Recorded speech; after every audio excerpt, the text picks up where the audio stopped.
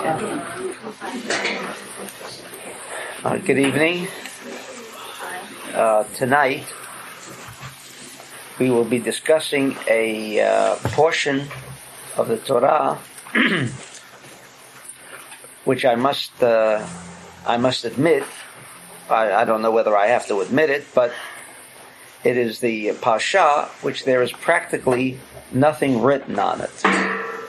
Nothing written on it. I'm referring to the Parshat Tetzaveh. This week's portion, in other words, this coming Shabbat, we will be reading the portion of Parshat Tetzaveh. What does this weekly portion deal with? And of course, as we always understand, that the reading of the Torah on Shabbat is not just a custom for the purpose of perpetuating our Jewish heritage as an example. I guess for two reasons. Number one, most Jews don't do it anymore. So is that an indication if most Jews do not adhere to that kind of tradition, does that make it invalid?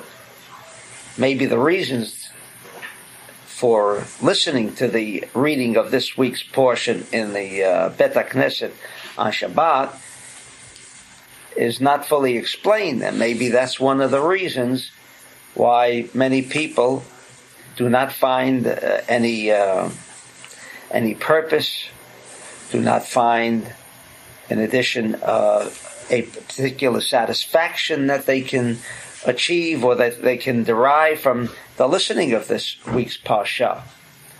It is truly one of those Parshayot that it just doesn't seem to be giving a message. And many people go to a Bet HaKnesset for messages, to listen to the rabbi talk and hear some good words, some enlightening words. However, what does it have to do with the Parsha? Now, what does this week's Parsha deal with? With the clothing of the priest. The clothing of the priest. Now, one would immediately imagine that the clothing of the priest certainly has no relationship to us, unless maybe one of us are from the priestly family.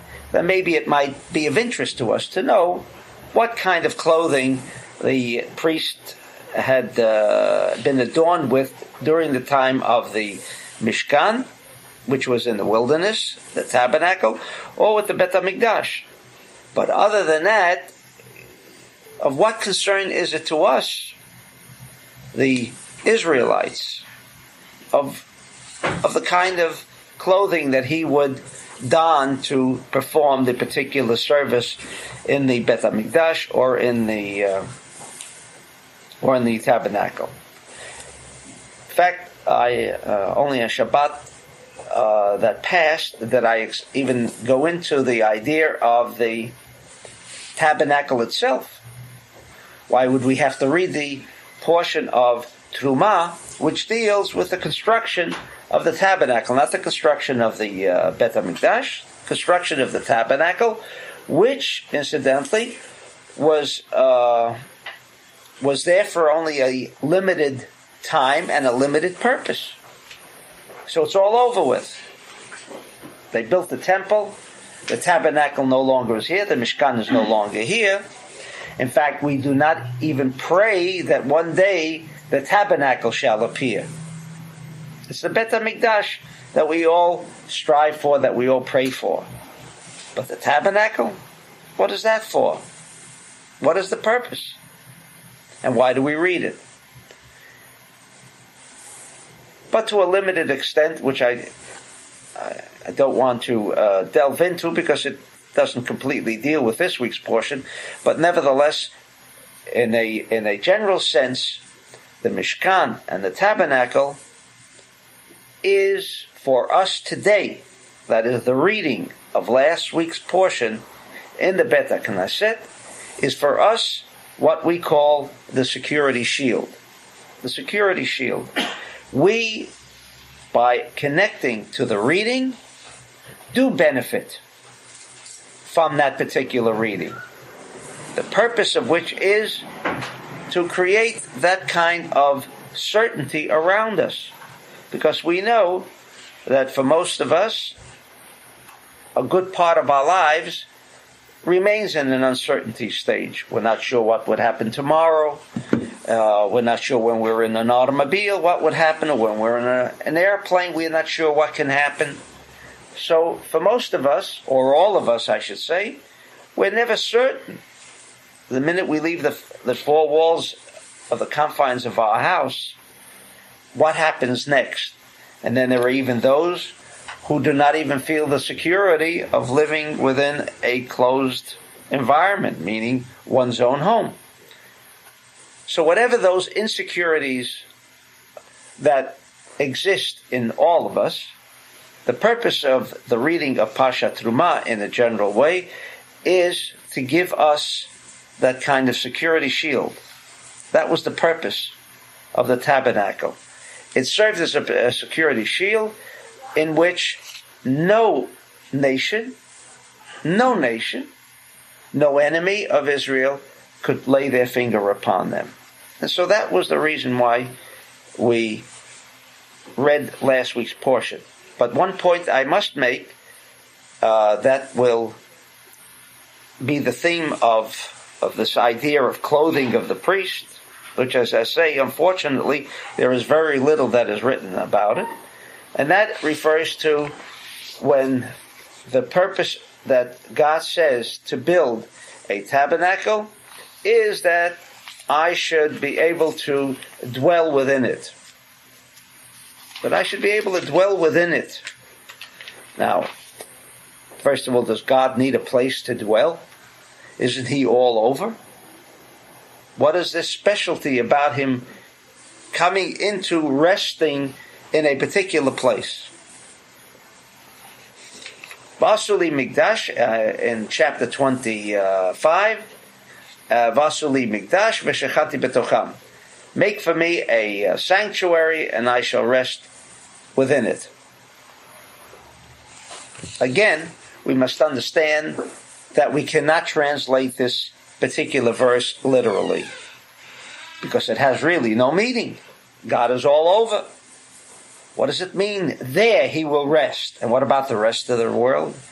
I mean, He can confine Himself like almost lahavdil. I don't want to say when Shmuel Bital wished to exercise people, he would get a bottle called someone and put the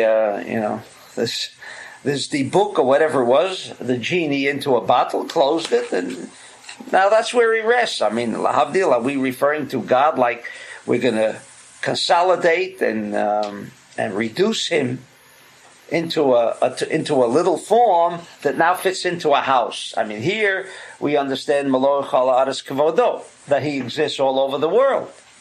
Now the Torah tells us, and God is informing us and commanding us, that we create this house, which wasn't a very large one, and that's where He's going to dwell. How do we understand that? The answer is that God, of course, dwells all over. His presence is all over. Then the question that we must raise, if His presence is all over, how come we have to experience holocausts and pogroms and inquisitions if God is all over? And so it says throughout all of Scriptures, God is all over. So what does it mean He wants to be confined? Does that imply that there's a benefit if we confine Him? The answer is yes. The answer is yes. It is similar to the soul, that when it is not confined within a body, it does not express itself. In other words, like electricity, energy, a force, does not become actual until it is consumed within a frame of reference. Until it is consumed in a frame of reference. The soul must be confined within a body, then it can express itself. Because as Rabbi Shimon says, there are souls floating all around us all the time. All the time. We don't see them. Most of us do not experience them. The Ari says how we can make connections to these invisible souls. But for most people, we do not connect to souls. We have no a forethought, or we have no feeling or intuition that their existence or their presence is even close by. So by and large, we can only experience souls when they are enclosed in a body. The same way as electrical current cannot be experienced unless it is contained within a bulb, within a generator, or any other appliance.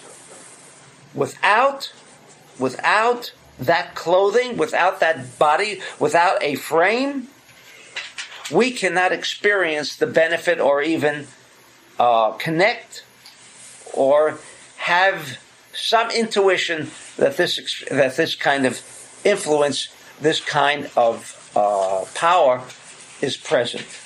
Therefore, the Zohar explains when it says Va'asuli Mikdash, Hashem was giving us an opportunity, which is the Bet HaMikdash as well, giving us an opportunity by which we could build a frame, not for all of God, but for the force of God to become an actual and a realization for us, that we can make use of it, which was the purpose, to make use of the force, because the force, like the limited form of electricity, if it is not housed within a particular frame of reference, we cannot make use of it. The same way as we can never make use of the force of God, although His presence is all over the world. But if I need His presence, if I need that force to create for me personally, a security shield, God, protect me. What do you mean, God protect me? He's all over. The fact that He's all over does not mean that His force, the light, becomes an actualization that can act as a security shield for me. Only when we take that force and it becomes actualized, and this was the purpose of the Mishkan, that when the Mishkan was built with its proper dimensions. What do you mean dimensions? Again, why does it have to have to amot, or whatever the cubic feet's here and so many cubic feet's there, or the Bet HaMikdash? Why all of these measurements?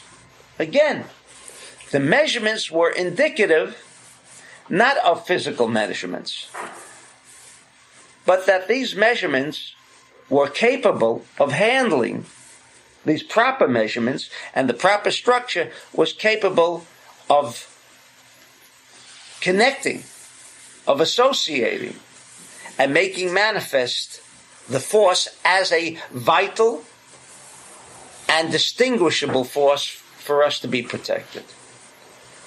In other words, again, the force is all over. But unfortunately, the force didn't do very well for the Jews in Germany. It did not do very well for the Jews in Spain, or for all throughout history wherever Jews were located. The reason was, despite that there was Beit HaKnesset, which we say today means a Beit HaKnesset v'shachanti betocham, that this is a Bet HaMikdash ma'at. Every Bet HaKnesset is considered like a Mishkan, or even like a Bet HaMikdash, but a small miniature Bet HaMikdash, and that should serve the purpose. Unfortunately, it did not serve the purpose. There were Bet HaKnesset in Germany, all of Europe, and throughout history there were Batei Knesset, but they did not serve the purpose. Why not? We already have been instructed of a method by which we can contain the force.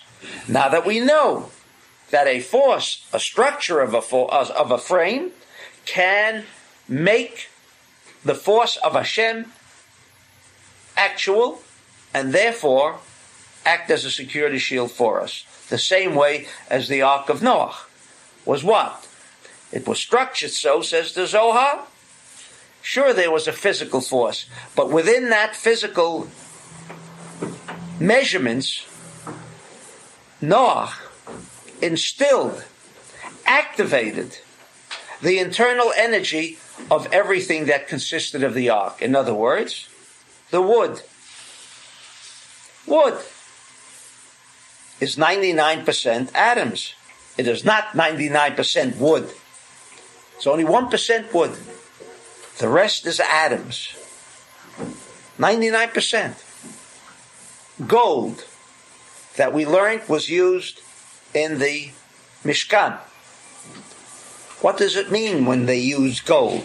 Was it for ornaments, purposes, to make it look nice, or that it should last long?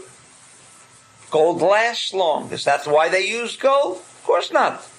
They used other metals. They used silver, and they used bronze or copper.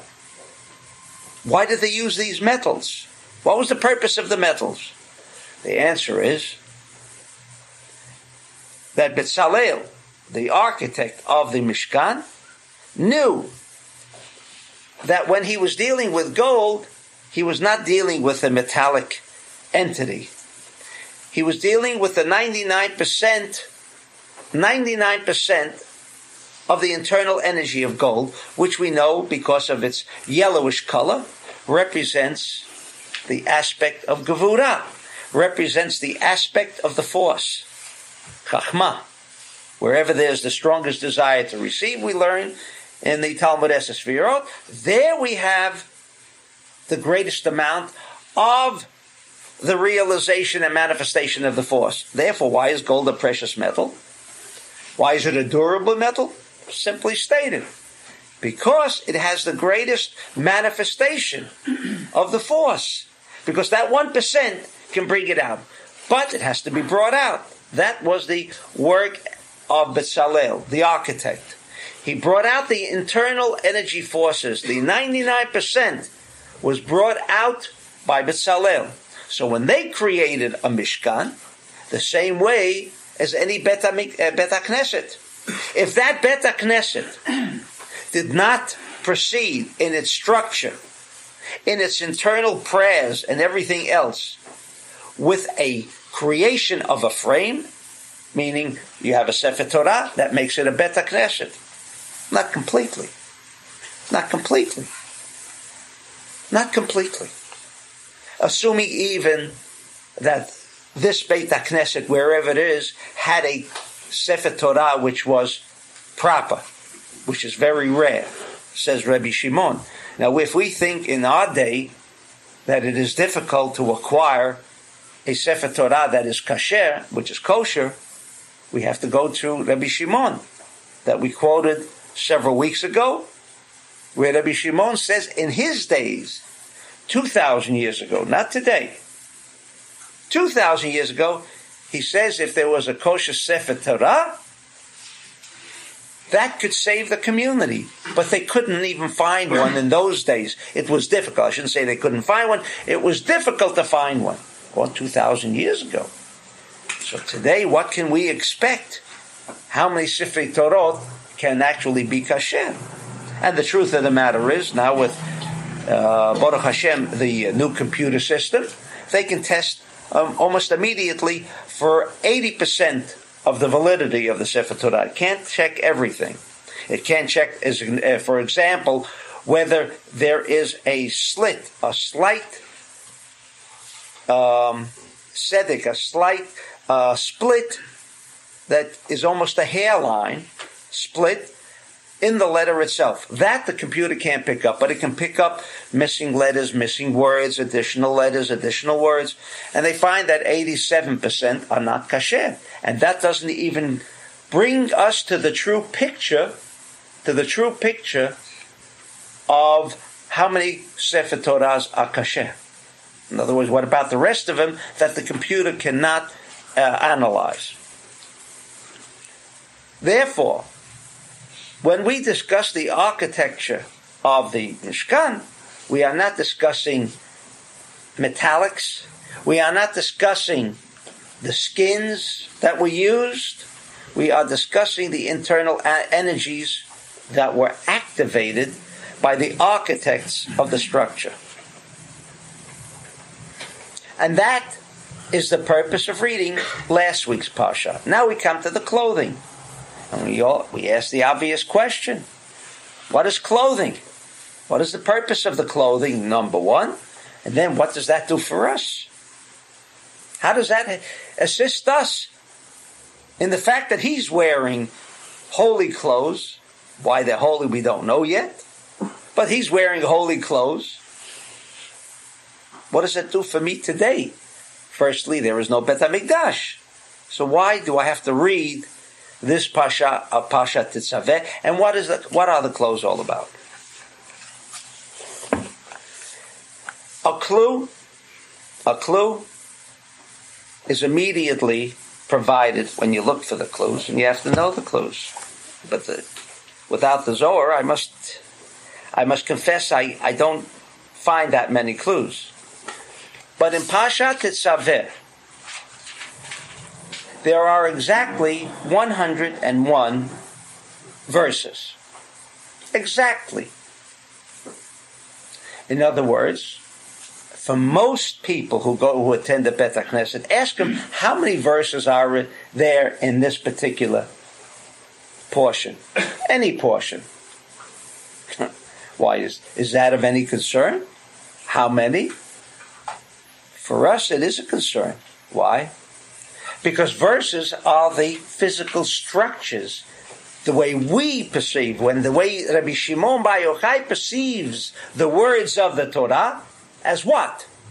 Manifestation of the force.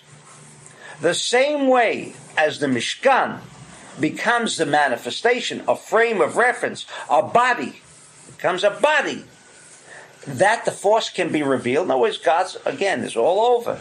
In every Bet HaKnesset, what is left to the Bet HaKnesset, like it was left to the architect of the Mishkan, of the tabernacle, was how do you make that internal energy force that is roaming all over the world, called the force of God, become actual for me as a force to protect me?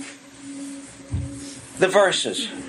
Now, do we think that they were just by chance the rabbis decided so many verses? Because if you look at the scroll themselves, it is not divided into chapters, chapter 1, chapter 2, chapter 46. It's not divided. There are no numbers there, how many verses ought to be. The rabbis decided that, the sages. Now, why did they choose 101 for this particular portion? They had a reason. It is a clue. Now, for those of you who study Kabbalah, know the significance of 101. And it says at the end of, if you have this Chumash, or 90% of most Chumashim that we read from, it does not tell you how many verses are contained in each weekly reading. But there are those that do tell you. And it says, what is 101? Michael. That immediately furnishes us with a clue about what this whole Parsha is about, and what the clothing are about, and what the clothing are going to do for us today. Today. But where is the Kohen? But the same idea that the Kohen, that physical Kohen, the physical priest, was there then, in the Bet HaMikdash, or in the tabernacle, we can make the same use. Not maybe to the extent of a Bet HaMikdash, obviously. Why? Because the Bet HaMikdash can take care of the whole universe. It can provide a sufficient amount of protection, not only for the individual, not only for the Jew in general, but for the whole world. As long as the temple was there, there was peace. Not only for the Jew, it was peace for all nations of the world. Because the force was revealed by the Bet HaMikdash. The force was revealed by the Bet HaMikdash. Now we learn in Kabbalah, and we will shortly read the Zohar, because that, other than his enlightenment, we also, by virtue of reading the Zohar, we realize that we reach and achieve another dimension in our understanding of the same text. That's the plus of reading Zohar, over and above all other material. What does the Zohar say concerning clothing?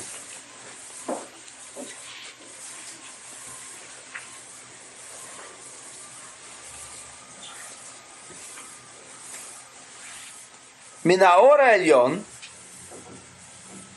from the upper light, dahainu zeir anpin, that which is totally unrevealed, yotzeh nitzutz echad onotzetz umeir betoch hamira she'ein hamira. That upper light, when the Zohar discusses upper light, what does he mean? Upper light, lower lights. Upper always means that which is undefinable, indistinguishable. You can't tell that it's around. That's called upper lights. So the word is elyon, upper. Lower lights refers to where there is a manifestation of that internal metaphysical light, called the light of Hashem. When it becomes revealed, it is then called a lower light. Betoch hamira she'ein hamira dahainu shemeir lemalchut. Malchut is our domain, our frame of reference, the physical domain. V'nitzutz hahu kalul mikol hatzvayim hameirim v'nikra argaman. Argaman is purple. Argaman is purple. We know that within these clothing, the aspects of the clothing, there are different colors that we used. Does that make any difference? Is there a purpose in the clothing? Reading chapter 28, verse 5, where it says, "And they shall take the gold, and the blue, and the purple, and the scarlet, and fine linen." Is this a prescription for nice clothing? Is this a designer's clothes? In other words, Bezalel was noted as a designer of clothes? It doesn't say that. But why did they take these particular colors?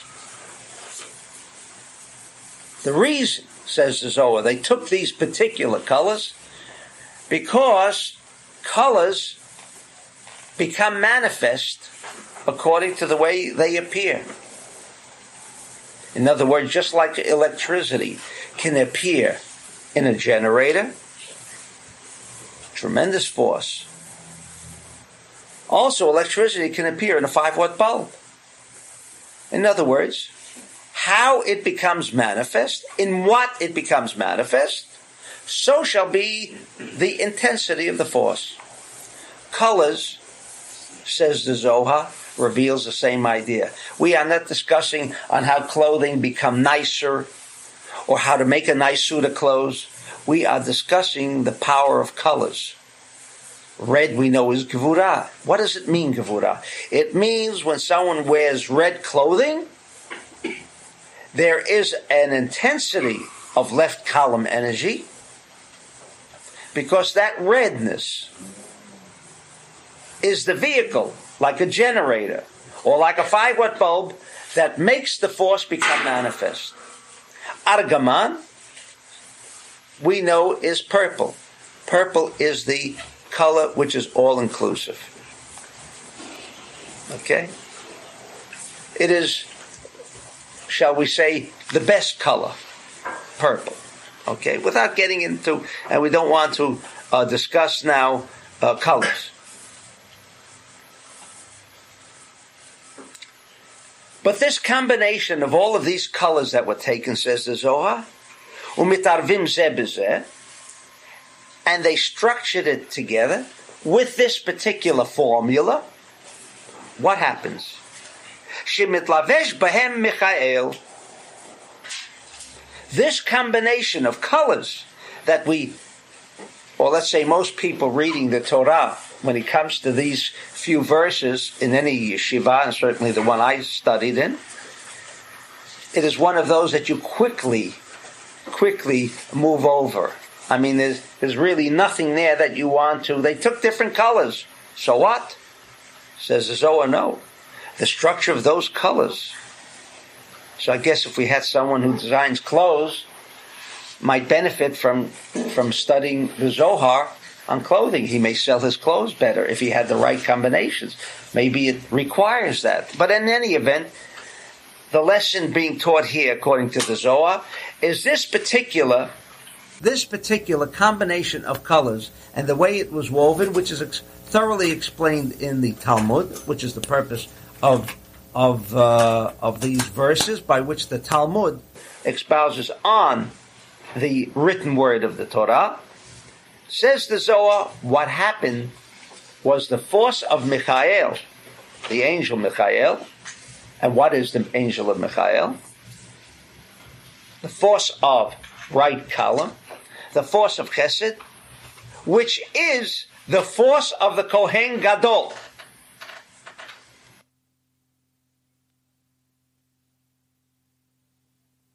Did these clothing become holy because the Kohen Gadol wore them? Or did the Kohen Gadol wear these clothing because that made the Kohen Gadol? You follow the question? It's the same question that we always ask concerning the Bet HaMikdash. Is Jerusalem holy because the temple was there? Or is the city of Jerusalem holy and therefore the temple was created there? In other words, what is the cause and what is the effect? We know that never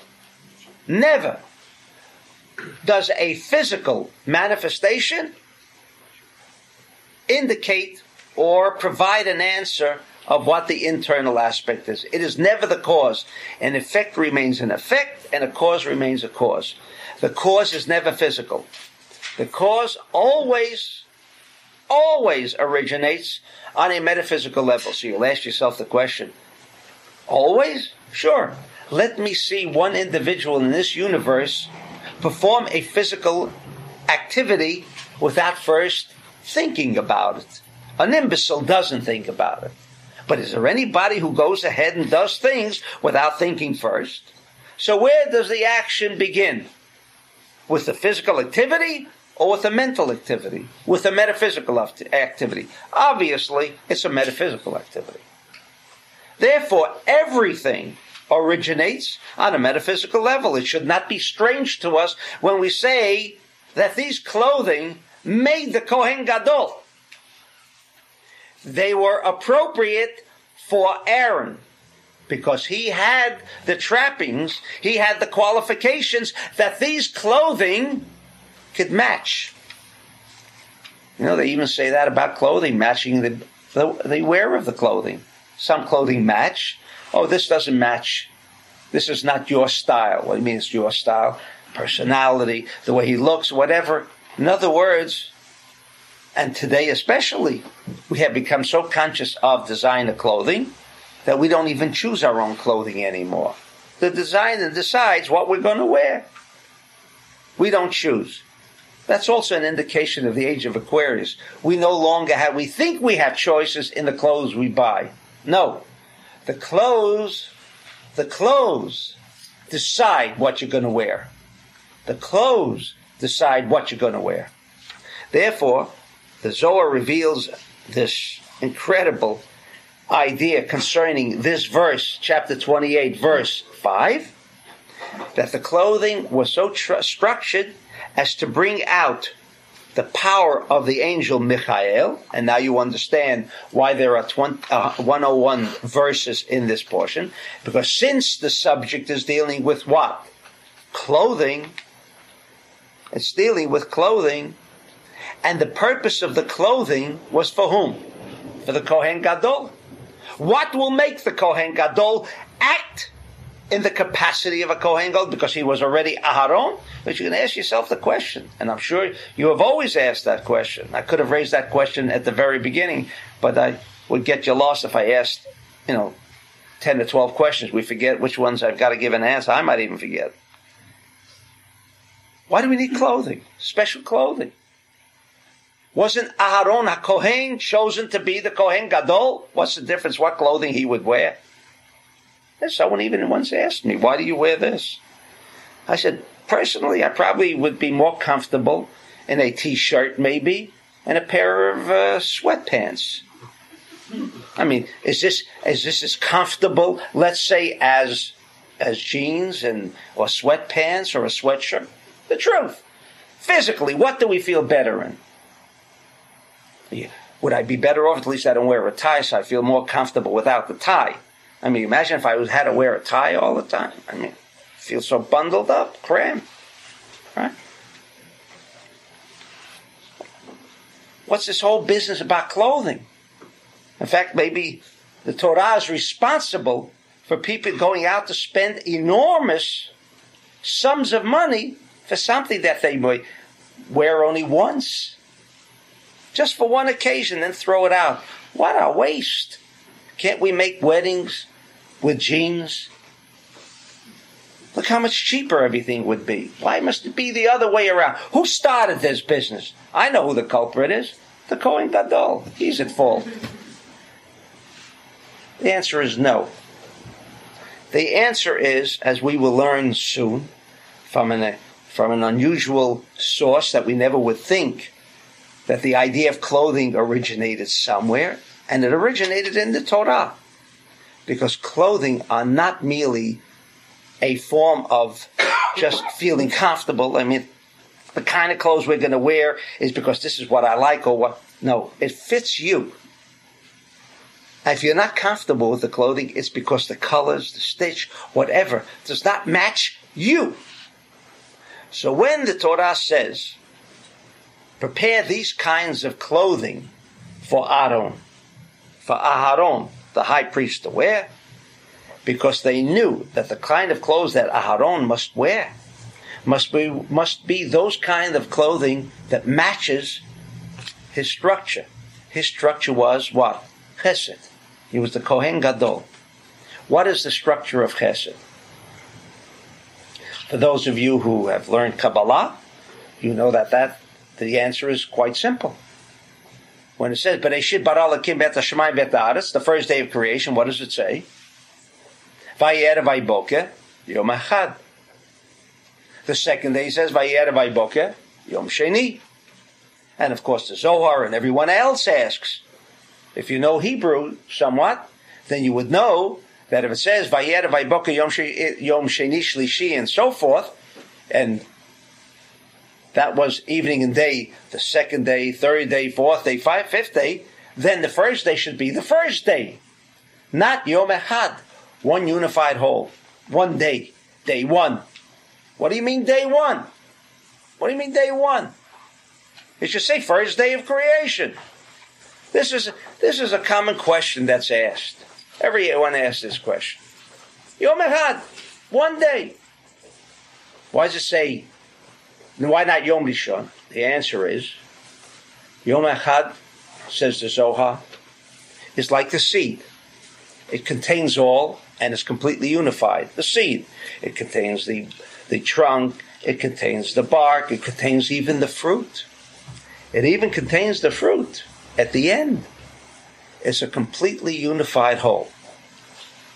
When the Kohen, and unfortunately the Kohanim today, if they only knew the power, if they only knew the thieves they are today, because they can furnish, they can share so much energy, if they only knew what they were. But you know, Kohen is Kohen. He's supposed to get the first aliyah. We're supposed to give him the kavod of the first aliyah. You know, that's why we give him Kohen, because it's tradition. Give him some honor. Give him some kavod. Or the Pidyon Aben. Who else? Who else? It says, the Kohen is the one who has to make the redemption of the firstborn. Do they understand that there's power in that Kohen? Does the Kohen know that he has that kind of power? If he knew that he had that kind of power, the blessing of the Kohen would be an entirely different a frame of reference, a different structure. But he thinks, yeah, well, I guess they want me to bless them. For some reason, they feel I can bless them. He can't. Why? Because he is the structure of Yom Echad. He is the structure of Michael. He is the structure of unity. And so when he blesses us, he's blessing me, he's blessing him, he's blessing her. All peoples he can bless, he can. Do you know why? Because he contains all. He's Yom Echad, not Yom Rishon. He is a one unified whole. And therefore he can act as the channel because he has this metaphysical, internal energy intelligence of Michael that he particularly can be the channel for this kind of energy, that we can receive the healing powers that a Kohen has and should dispense with, but he doesn't even know. He doesn't know. And even if he does know, he has to learn about the bracha. What is the bracha that he makes? He doesn't even know why he makes the bracha. He thinks, well, I have to bless the Jews. I bless the Jews. So why did they structure the bracha the way they did? So without getting into Birkat HaKohanim, I don't want to get into the blessing of the Kohen, but it's explained in the Zohar clearly how we can tap the Kohen. First of all, he has to be knowledgeable that he can be tapped. And secondly, how he acts as a channel. That's the problem. But not the problem is that what is there to a Kohen other than giving him respect. It is more than that. Therefore, when Parshat Tetzaveh has 101 verses, no secret. There's a clue. Take it for what it is. It's indicating, not like in the previous week, Parshat Trumah, because that's dealing with what? The security shield. We are now dealing with whom? The Kohen. This Parshat Tetzaveh is dealing with the Kohen. And if you recall in the first few minutes of tonight's session, I said there is so little that is written on this Parsha. What is there to write? I mean, maybe even some of the commentators with Chas v'Sholom were embarrassed to write about how you make the Zionist clothes. You know, they didn't want to get into that. No, the Zohar spends a great deal of ink on that to tell us that each part of the clothing of the Kohen consisted of a frame of reference by which the force of Michael could be manifested, physically manifested, and then the Kohen donning these clothes would be embellished because he could handle this kind of force. He could handle the force of Michael. Only he can. That's why there's many people that when they give charity, which is a form of chesed, they give numbers in 101, 202, 505. Many people do that. Because by that number, they are also tapping in a certain way that same kind of energy. It appears, and we will learn why from the Zohar, what is so special about this force. What is so special? The Kohen Gadol can provide everyone with a blessing. Why? Because he's Yom Echad. He is Chesed. We know, for whatever reason, and certainly Edison didn't have the slightest understanding of why, when he created the bulb, for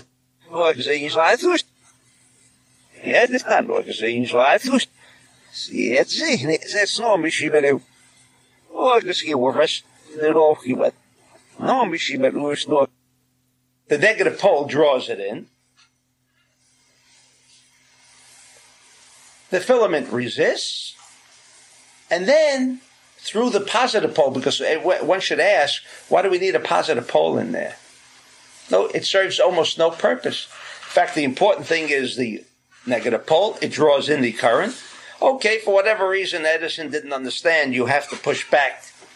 We learn in Talmud Esesfirot in the morning that it means restriction. In other words, medium near unless there is restriction. If your life does not consist of restriction, there is no circuitry and certainty in your life. Oh, it can last for 5 years, 10 years, 20, but at a certain given point, there will be a fragmentation.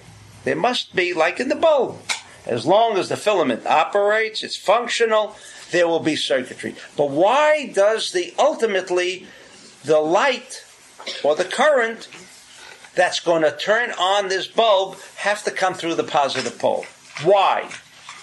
There is no scientist in the world that can give you an answer.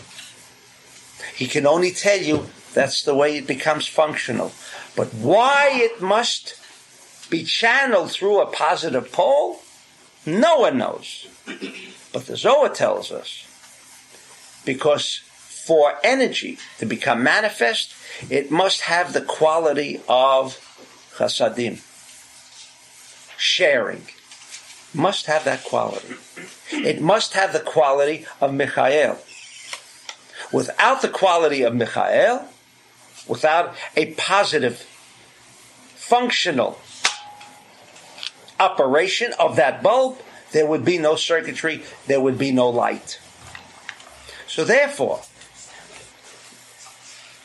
to have the force of Hashem become manifest, it must ultimately be channeled through the force of Michael, the force of Chasadim, because the force must always be enclosed, housed in what we learn in the morning in Or the Chasadim. It must be clothed in the internal energy intelligence called Chesed. This is the reason that explains much of what this Parsha is about, and now we have an overview at least of why we're reading it. That even though the Kohen is not here now, when I say not here now, meaning he's not with those kind of clothing, it's true. It's true. It has been reduced. The force is not as dominant and not as forceful as it was, let's say, in the days of Aharon HaKohen in the tabernacle, or the high priest in the Bet HaMikdash. And when did the beginning of the destruction start? Says the Talmud and the Navi. When the Kohen, like today, forgot what this was all about. In other words, hey, this is an honorable position. And then what happened, says the Navi? The highest bidder became the Kohen Gadol. Once the knowledge of what this was all about, and that's why the Zohar immediately came out when? Right after the Churban. Right after destruction. Because it became like even today. Oh, he gets the first Aliyah. He's called up first to the Torah. Why? Because this is an honorable position. Therefore, they began bidding. The one who was the richest, he became, if he was a Kohen, he became the Kohen Gadol. What his qualifications were was unimportant. That's what happened. It was no longer what this individual contained, or how he had an affinity, or whether he was appropriate for that particular channeling, became unimportant. Why? The knowledge disappeared. Like today, the Kohen does not know what his force is, what his channeling is, and for what purpose his channeling is, other than maybe to give him the honor, the respect, which I hate to say that many times it happens that we don't even give the Kohen the honor that is due him. Anyway, this is what the force of the clothing were to the Kohen. When we read it, at least, when we read it, and that's the purpose of reading this Parsha on Shabbat, or this coming Shabbat, we are tapping that condition, that situation of Aharon with his clothing on. That's why we're reading it. We're not reading here just to find out what kind of clothes he wore. For what reason? No interest. No. When we read this particular portion on Shabbat, we have an opportunity to tap Michael. That is our opportunity. And when you have Michael, you have created the healing that a Kohen provides you with, and all of the benefits that can be brought down by being enveloped with the force. Therefore, in the Birkat HaKohanim, there are 3 parts. Why are there 3 parts? Well, it becomes obvious for those who study Kabbalah. Why are there 3 verses? Right, left, and central. The atom. The force of the atom, which is the most closely aligned force to the Kohen. Like the Jews in the Exodus. Splash the blood on 3 doorsteps, on 3 posts of the house. Why? Right, left, and central. The whole Torah talks of only one thing, nothing more. Power. How we can get the power of Hashem to do for me what I can't do for myself. Because I cannot prevent accidents. I cannot by myself prevent illness. There is no force known to the entire universal society on how we can protect ourselves. This is the force. That's why the Kohen has the blessing contained in 3 parts. Right, left, and central. If you don't know that, then you're hearing the blessing of the Kohen. Unfortunately, you don't. What do you want with it? What is the benefit that I can tap in that particular situation? And if the Kohen himself doesn't know, so he's not even the channel saying the bracha, but he doesn't even know why. He doesn't know what he's doing with the bracha. Continues the Zohar. And these, yakar in Hebrew could also mean expensive, but the Zohar was, yakar also means, yakar can also mean esteemed. What does it mean, esteemed? It has a capacity of handling something. You say, an esteemed person.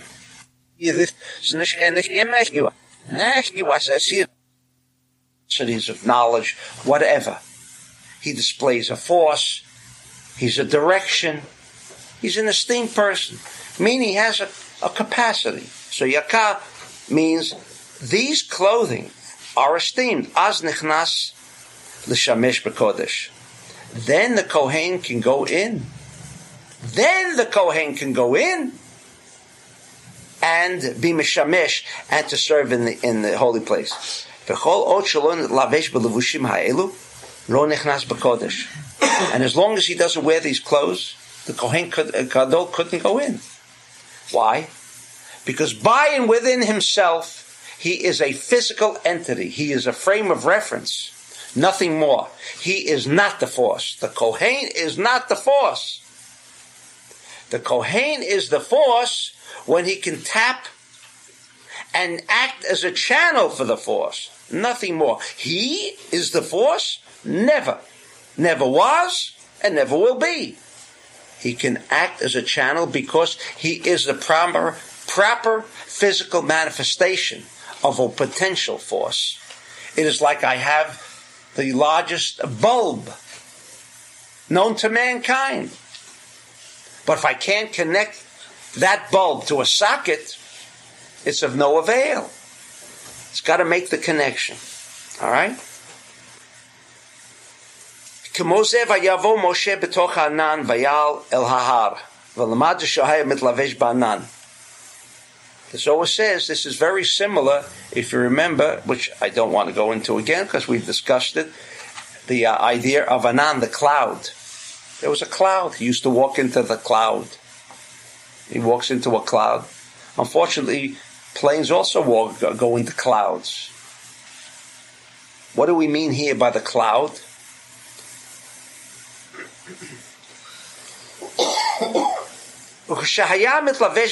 Says the Zohar, when he became enclosed in this cloud, Az vayal elaha, then he went up.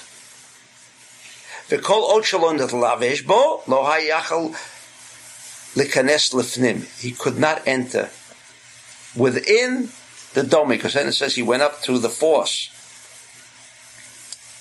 The power of the cloud, which is our benefit on Sukkot, only if you know about it, because we cannot connect to that Anan.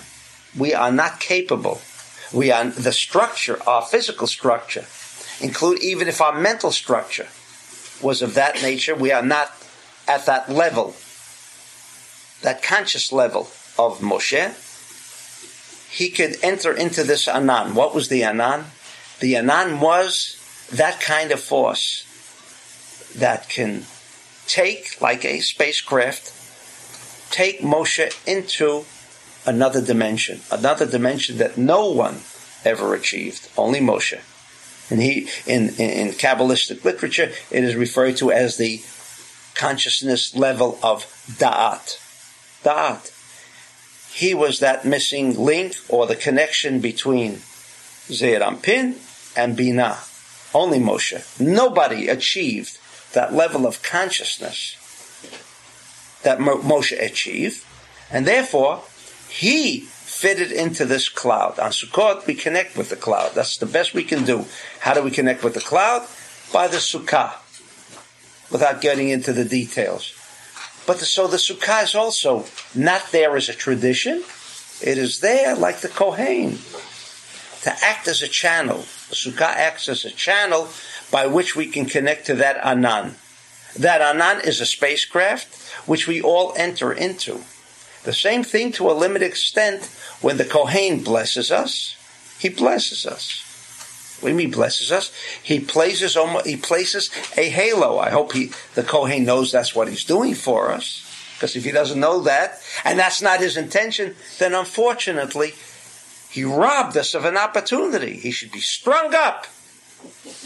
Strung up, if he doesn't know that. But if he does, then he's providing us with that. What was that then? Well, we have the other one. Yeah, that's what he said. He said. Then we should be completely hovered by that energy that the Kohen is bringing to us the same way as Moshe. If he could not become enveloped in that Anan, he could not speak peh el peh, not face to face, but he could not communicate directly on that level of consciousness with the force itself, with God. He couldn't. Says the Zohar, ke'ein zeh hakohen gadol lo nechnas l'kodesh ad shelavesh be'elu halevushim kedei lekanes l'kodesh. In other words, clothing is not just something not to appear naked outside. But clothing doesn't make the man if he's not the man. But without those clothing, and if those clothing were meant to embody, to embrace a certain aspect of the Kohen that today we're allowed, and that's why you see in all other teachings, unfortunately, Far Eastern teachings, they all go with robes. The only ones who go with robes are Kabbalists or Hasidic rabbis go also with robes. Tradition.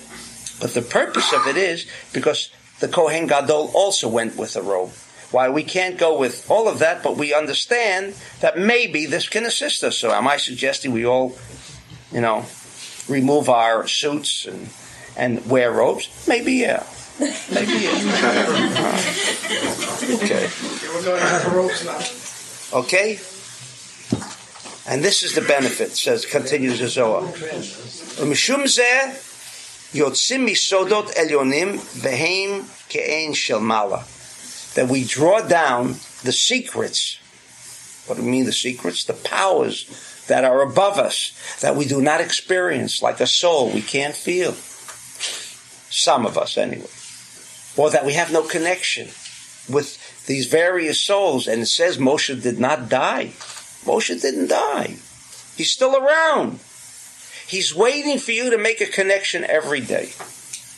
Moshe didn't die according to the Zohar. And he explains all of the seemingly contradictions. He's around. All day. 24 hours a day. Waiting for anyone to make the connection with him.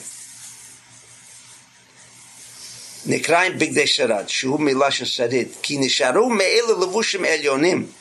In other words, ki mimashe nisham min ha'orot shel zivam elyonim.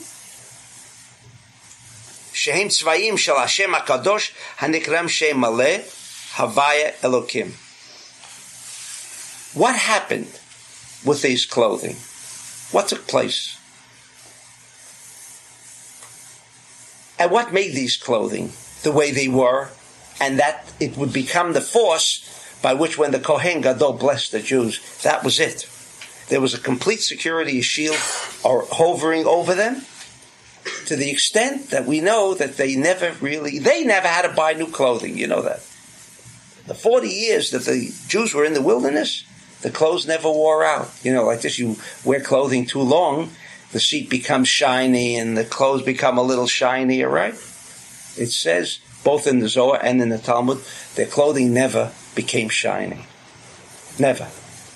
Because that idea of fragmentation, that idea that causes shininess or wearing out, draining, did not exist.